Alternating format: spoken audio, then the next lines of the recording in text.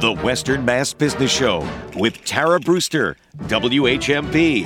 Hello and welcome to the Western Mass Business Show. I'm Tara Brewster and I'm so excited to have on a few guests today. Kalpana Devi and Manu Africa. Folks from the 413 will know them as Rebel, a really amazing musical family group that's been performing for a long time.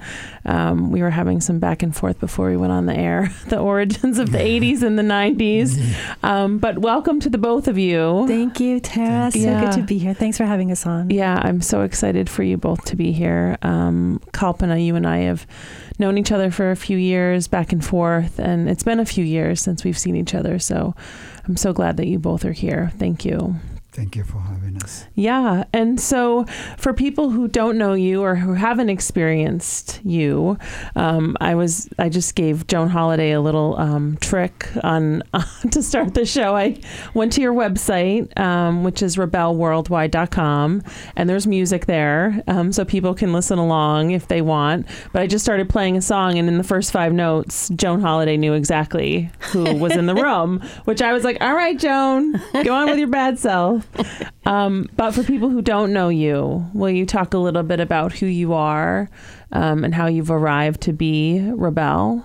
We'd be happy to. Kingman, why don't you start and talk about origins of our project together and where Rebel comes from.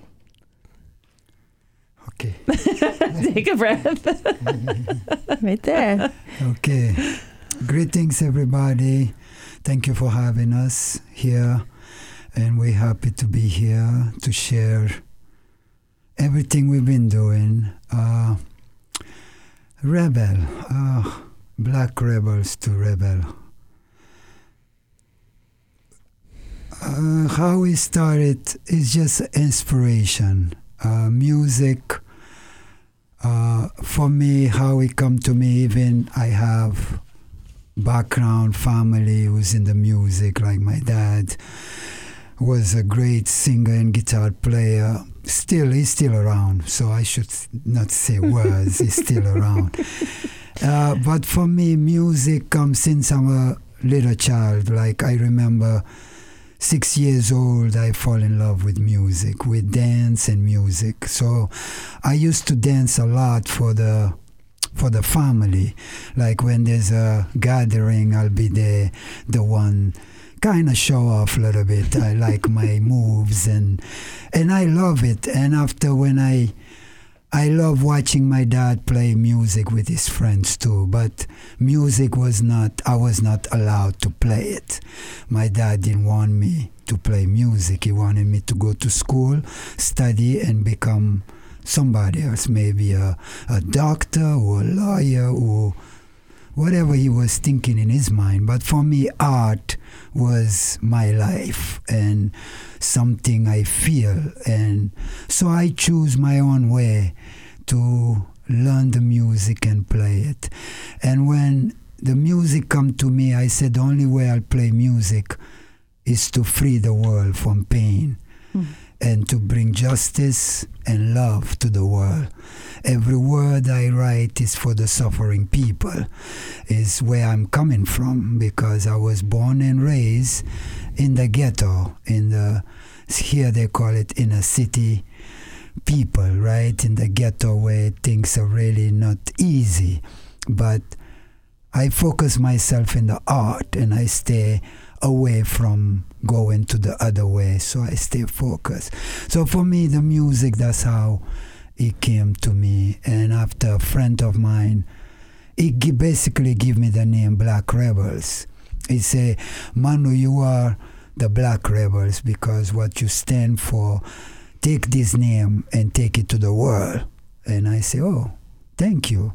So I carry the name and without any knowledge of music, I collect brothers from different parts of Africa and I create what become Black Rebels. And after the rest, we can talk more about it. But that's how it come about, like in Africa. And is that where you grew up? Yeah, I grew up in West Africa, Senegal, born and raised there. My parents came from the 10 island of Cabo Verde. Was like 2 hours from Senegal, and there's another whole story there too. I can talk for hours about that, but I know we here with limited time. So that's how things start in there. And so you speak about music finding you, or you being allowed to have music sort of fall into you, be incorporated into you. Yeah. How old were you when you finally like heard that calling and answered it? I was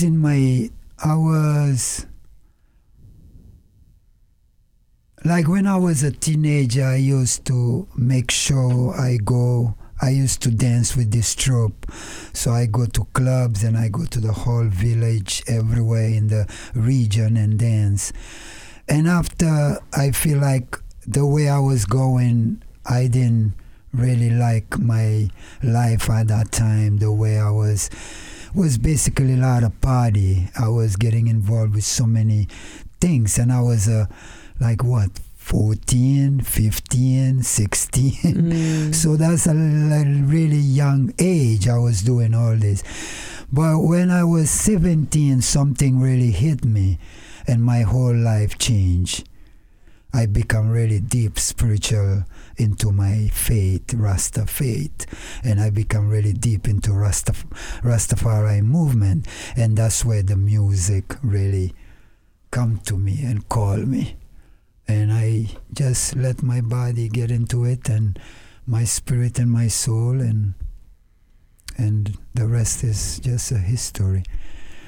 Did you have people that sort of showed you that way? I mean, because at 17, I'm imagining that lifestyle. I was in some of it. I was a dancer, professional dancer, but it's just so hard when you're in that mix to actually like elevate above it or beyond it, or to incorporate a movement like a Rastafari movement where you're actually like stepping back and answering a higher calling. Well, basically it's Rastafari. You knock me in the head and yo, son, you got to change your ways and really focus. You got a mission. You got a bigger mission on earth than just, you're trying to bring culture to the clubs and, different music and vibes, but it's time for you to really focus in a different direction.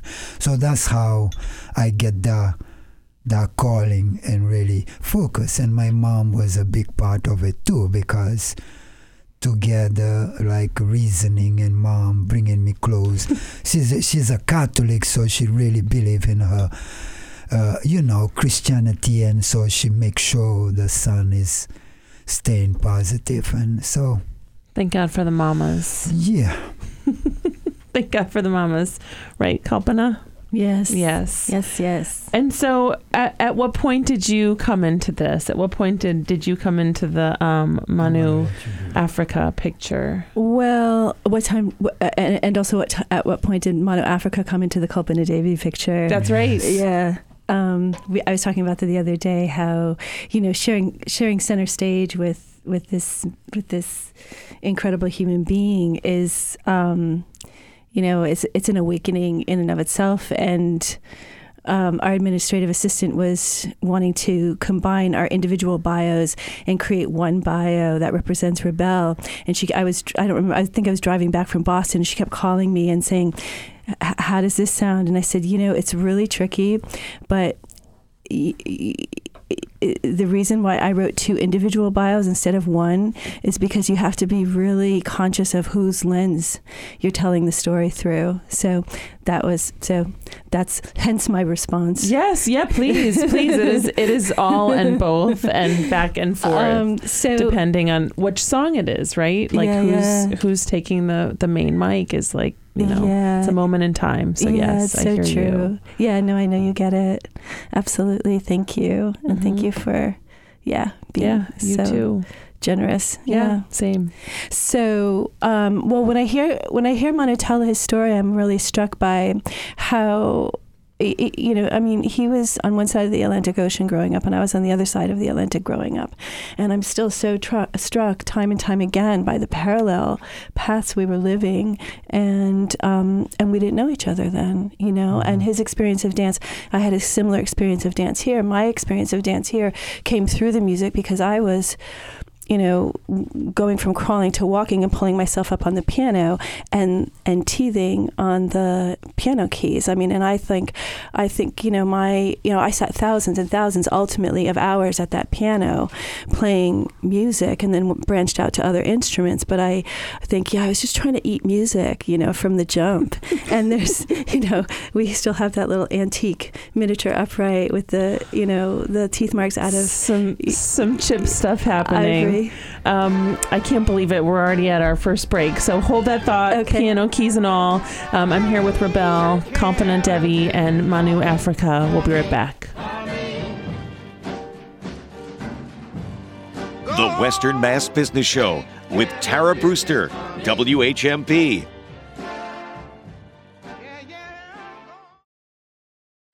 The Western Mass Business Show with Tara Brewster, WHMP. Welcome back to the Western Mass Business Show. I'm Tara Brewster, and I'm here today with Rebel Worldwide, Kalpana Devi, and Manu Africa. And before we had to break very abruptly, as Kalpana was going to start talking about your story, your origin story, we got to hear a little bit about piano keys and some chips in them. So I'd love for you to continue with that thought on the other side of the ocean. Thank you. Thanks for reminding me, Tara. And we should get some recording device going on in between takes, because the conversations we have off air are really juicy too. Yes. Yeah. I always say that to Joan. We should have a secret recorder in here for that very reason. So true.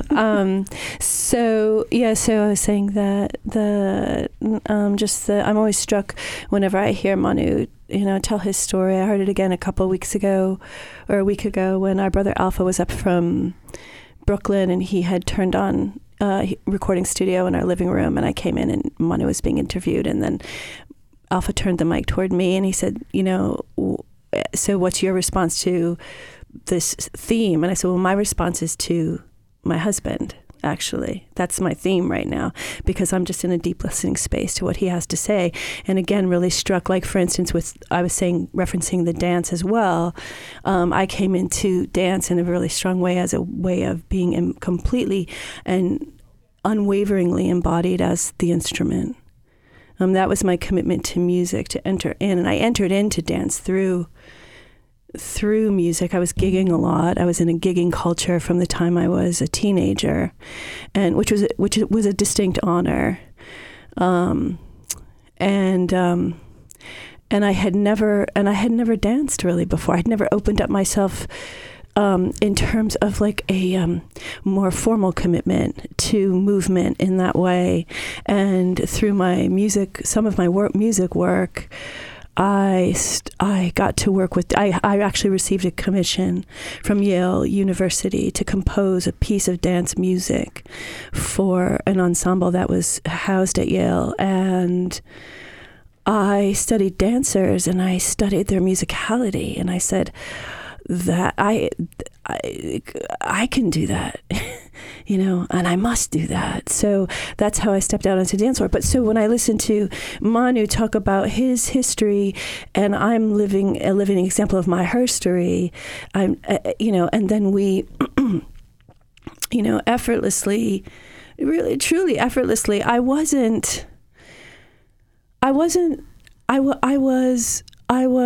more than subconsciously or unconsciously aware that that there was going to be a meeting.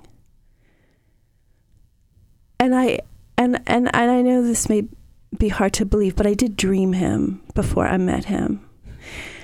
And it was his brother who found me. His brother was walking down the streets of Northampton one day. His brother happened to be standing in a storefront, the doorway of one of the storefronts, and said, "Hey, sister, where are you from? You know, and we struck up a conversation. And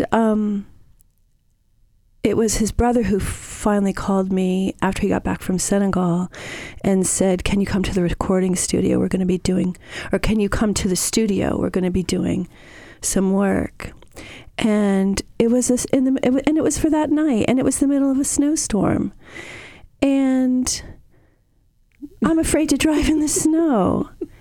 And a friend of mine said, I have a feeling about this. I think you got to go. And I said, well, if you drive me. And so they did. And I made my way in the snowstorm. And on the way up there, I was talking to my friend and saying, you know, I actually have never sung. I've never stepped into a situation in music. I'm a composer, right? That was one of my first arrivals to music, was as a creator, as an original.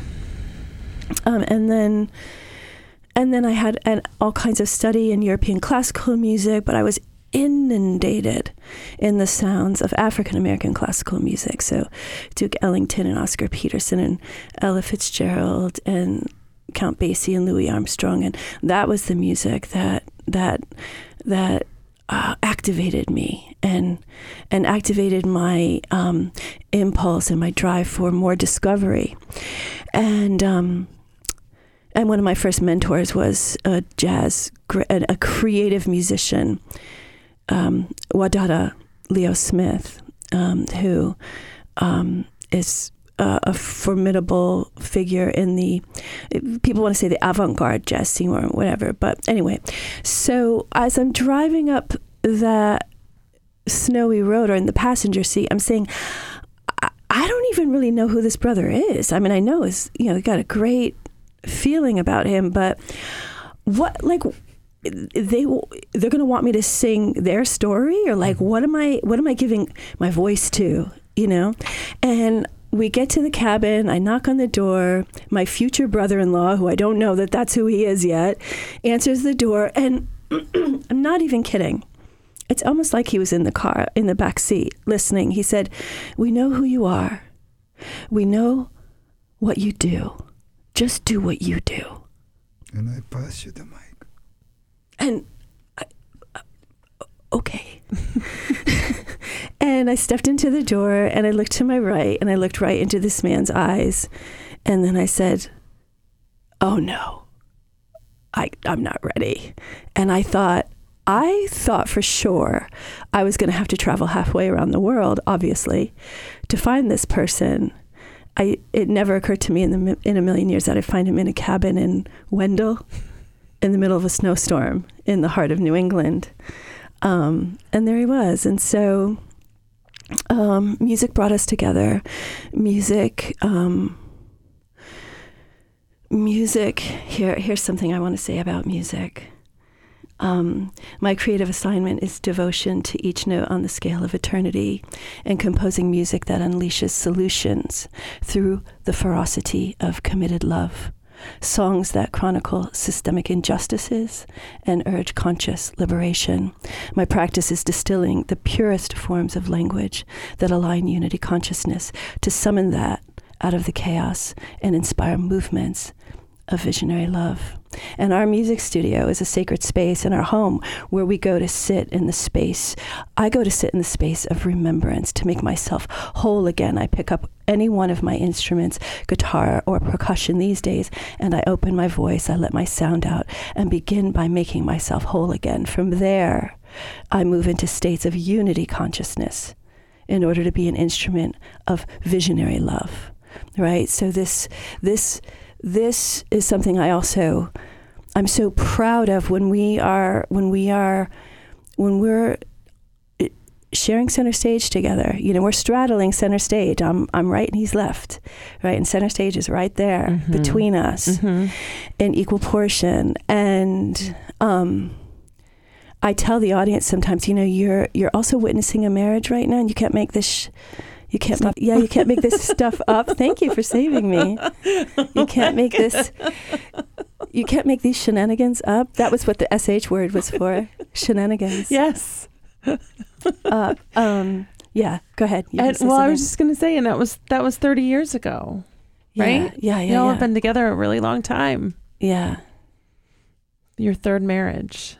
I do say that I tell people that I am on my third marriage to the same man, and you, just before we came back on the air, said, "What is that? Is that in 10-year, decade increments?" I said, "No, it's about the rhythm. It's about who we're becoming, and it's about the lastingness, the sustainability that I am continuing to meet him as he in who he becomes, and he continues to meet me in who I become. We're not seeking to hold each other back. We're seeking, we're leading through discovery. We're leading through love.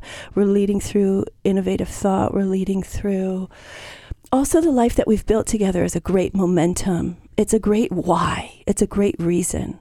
And we're certainly leading through the holy sparks of each of our soul seeds, our kids, because they are mirrors that keep reflecting. How many kids do you have? 1,000. It's amazing. Yeah. All birthed through this body. Or 6. You pick which one. I'm sure sometimes it feels like more than 6. You think? Maybe not 1,000, but you think? Yeah. And a few of them are in the area, right? Are more than 2 in the area? So our 2 youngest, Ashira and Yasi, are in the area, and they also do, we travel as a family. We were traveling a lot more before the pandemic, but they do travel, and they're up to amazing things. Imani, it was just in the area. And he just went back to California after 6 months, and he'll be coming back again in February. And Naya's out in California, and David and Sarah are in Senegal. Awesome. We'll talk more about your family when we come back. I'm with Rebel Worldwide. This is Tara Brewster. You've been listening to the Western Mass Business Show. We'll be right back. The Western Mass Business Show with Tara Brewster, WHMP.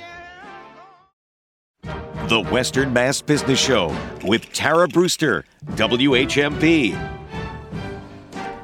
Welcome back to the Western Mass Business Show. I'm Tara Brewster, and I'm here today with Rebel Worldwide.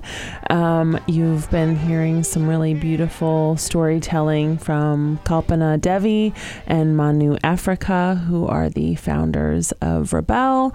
And Rebel is a beautiful just homage to music, to family, to inspiration. And so Kalpana was telling us a little bit about their 6 children, some of who we may know from being in the area. One of them is Naya Kete, and another one is Imani Elijah. Yep. So do you want to talk a little bit about how your family philosophy looks in your practice, in your band, in your performance, and how that all works being a family band? Sure. Thanks, Tara. All the 4 youngest kids were all born at home. And that was just such a testament. And all the older kids were at the birth of the younger kids. So that's just such a testament to sort of the seamless quality of the life that we've built. And that it's not even like that we took a stand for it. It was like neither of us could see any other way. And the experience of giving birth, the experience of being pregnant and giving birth was one of the most fundamentally empowering and miraculous experiences of my life. And I got to do that 4 times. We have 6 kids. I inherited the 2 oldest through my king men, and they live in Senegal, still near their mother. But it is a deep and high honor that I also get to be a mother to our 2 oldest. A good friend of mine, a colleague, called me after Naya gave birth to me and made me a mother, and after I gave birth to Naya, a good friend of mine called, and there's just lots of community, lots of support, lots of friends and family surrounding the miraculous light of this new life who had entered the realms in our midst. And she said, how are you going to do it? Like, I just can't imagine. And I said, I know, and this may be hard to believe, but I already know that giving birth has actually increased my capacity. And I'm not flexing a muscle, and I don't want to be doing in the world to the point where it's toxic for me or for my kids. But I kid you not, that's what I know. That's my knowing, and I'll let you know how it goes. You know, and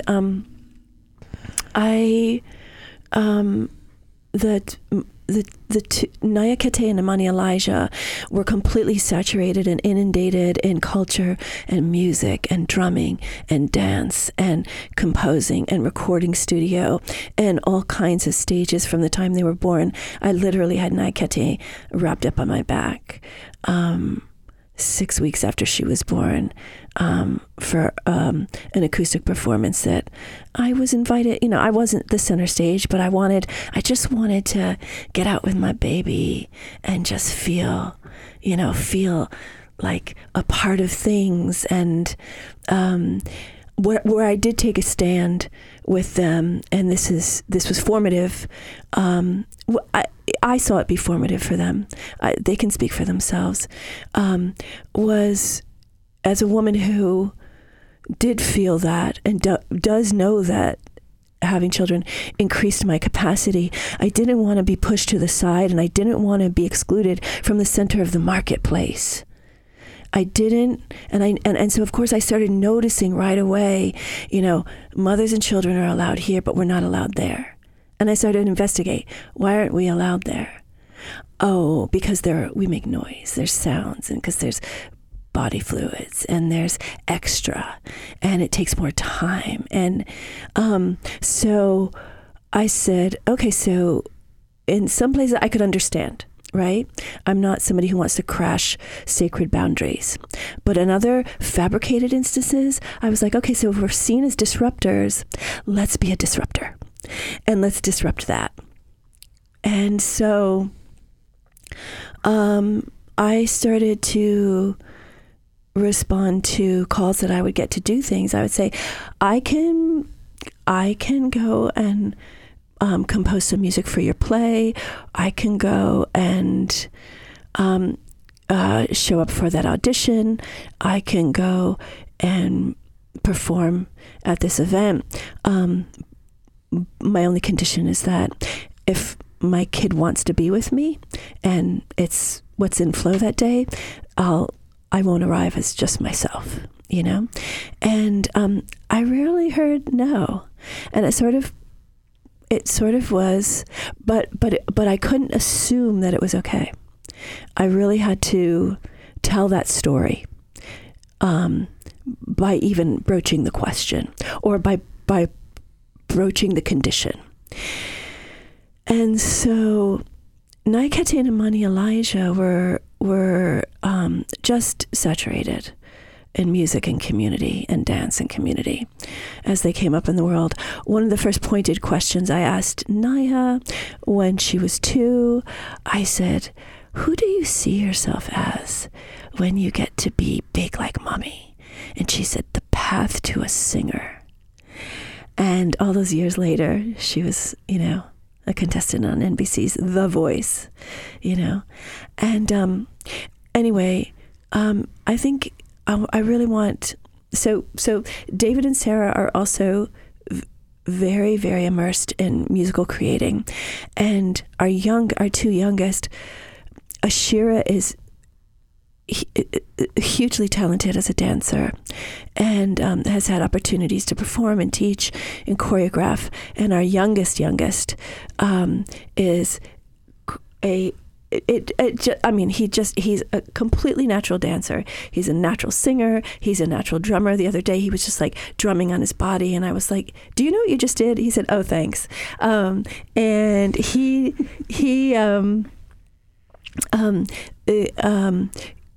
it's the older kids. The younger ones are in studies, and they're in their educational flow right now. It's the older kids who have stepped out professionally. And I will say, I think you have something to say about Kingman, I think you have something to say about, I mean, you know everything that I did with Nai Kete and Imani in terms of, just throwing them into spaces and being with them in the spaces of just cultural advancement and music and dance and all the things. And even when you and I met, that was one of the conversations I had with you and Brother Janelle was like, my kids come with, right? These children come with. Kingman and I both came to the relationship with 2 soul seeds each. And, but then you have experiences as Nai Kete and Imani were getting older of being in the practice room with them. Yeah, it was very joyful. I remember you calling me after Imani came to the first practice and say he went home and set up all this pot and wear a big from hat the cupboard and start doing the drumming and cross-handed. So they were involved with. They saw like they can remember songs. Like now they're old, they can tell me, "Oh, you remember this song?" I go, "Oh, yeah, I do." And especially Imani, he know all our tune, he know the arrangement, so the kete. And when they were young, they used to come to our practice room and they'll be there and they'll watch everything. But Imani will be focused in the drummer. Kete will be focused in us. She wanted to play the guitar and be front, like the front leader and singing. And after a while, I'd say, okay, maybe I should build them a little studio, like little practice place for them. And I go, I'm gonna give you guys a name too, a band name. So I call them the Children of the Most High. And after Kete, they start writing their own songs. They were what, 8 to 6 and 7 and 9. So they were little kids and they were writing some good lyrics, and I will check it and go, whoa, this is really deep. And they copy some of our songs, some of what we were saying, and they add it to their stuff, and we put them, and I go, okay, band member, can you guys back up our children? And they start performing with us. So that is what I really remember. And when they get older, Imani, when he was 9, our drummer kind of start a family, so he left the band. And after we have this gig, everybody's looking at me, and I'm looking for drummer all over the place. I could not find one person to come play, and Kete keep looking at me and go, Abba, you should just have Imani play. I go, no, Imani's too young, I don't want to put him in the clubs. And we were playing in all those places. So and we're already at another break. You guys, I love this. We're going to have to do a double show. I'm Tara Brewster. I'm here with Rebel today, and we'll be right back. The Western Mass Business Show with Tara Brewster, WHMP. The Western Mass Business Show with Tara Brewster, WHMP. Welcome back to the Western Mass Business Show. I'm Tara Brewster, and I've been having such a great time today talking with Rebel. You can find more information about them at rebelworldwide.com. And Manu was just talking about one of their children, Imani Elijah, at 9 years old, stepping up on the drums when he was called to do so. And so I would love to hear the rest of the story, and I know everyone else would too. Yeah. So when he was 9, after Kete talked to me about, oh, you don't have anybody else to go, just work with your son and he will do the work. And I did. I gave him a tape and he went out. That was a cassette. He plugged the cassette and he started drumming. And right away. Right away, he drummed it, and I go, I am a composer, arranger. I write most of this music. She writes most of the music too. Together we write all the music. And I go, that's good enough. We're going to go and do the show. And the rest is just like, from there, he kept playing with us until he was 18. He moved to California. Kete joined too. Little while, Naya joined us too on keyboard and vocal, backup vocal, and she did do some lead vocal too. So And we're all on stage together every chance we get. I mean, they were with us at gigs we did last summer, and we've played together out in California. It continues for sure. Yeah, when they come, they play with us. So when they're around, I think it's a testament to you both, and the reason why you're here is because Naya had emailed me about something that you were doing, an event called Love for Humanity, which was passed. It was on the 10th of December, but I just wanted to read this little paragraph because it just is resonating with me about how you're talking about your family and your business and your children. She says, "For my whole life, I've witnessed my mom and Abba Manu Africa devote their lives to their music and mission, developing their artistry into a brand voice centered on the liberation of the human spirit. I've watched them live their purpose powerfully inspirational, impacting their audiences, particularly in the context of multicultural families and a love revolution." Oh. So, baby. Naya, you're welcome. You're now the favorite child once again. They do ask me. Not that it's a competition or anything, but they do ask me. Who's your favorite? And I say it just depends on the day. Yeah, exactly. It depends on the moment. Ask me again later. It'll change. So can you tell me a little bit about Love for Humanity and how that was birthed and how that went, and what your dream for it was and is? Do you want to start, or do you want me to start, or? Go ahead.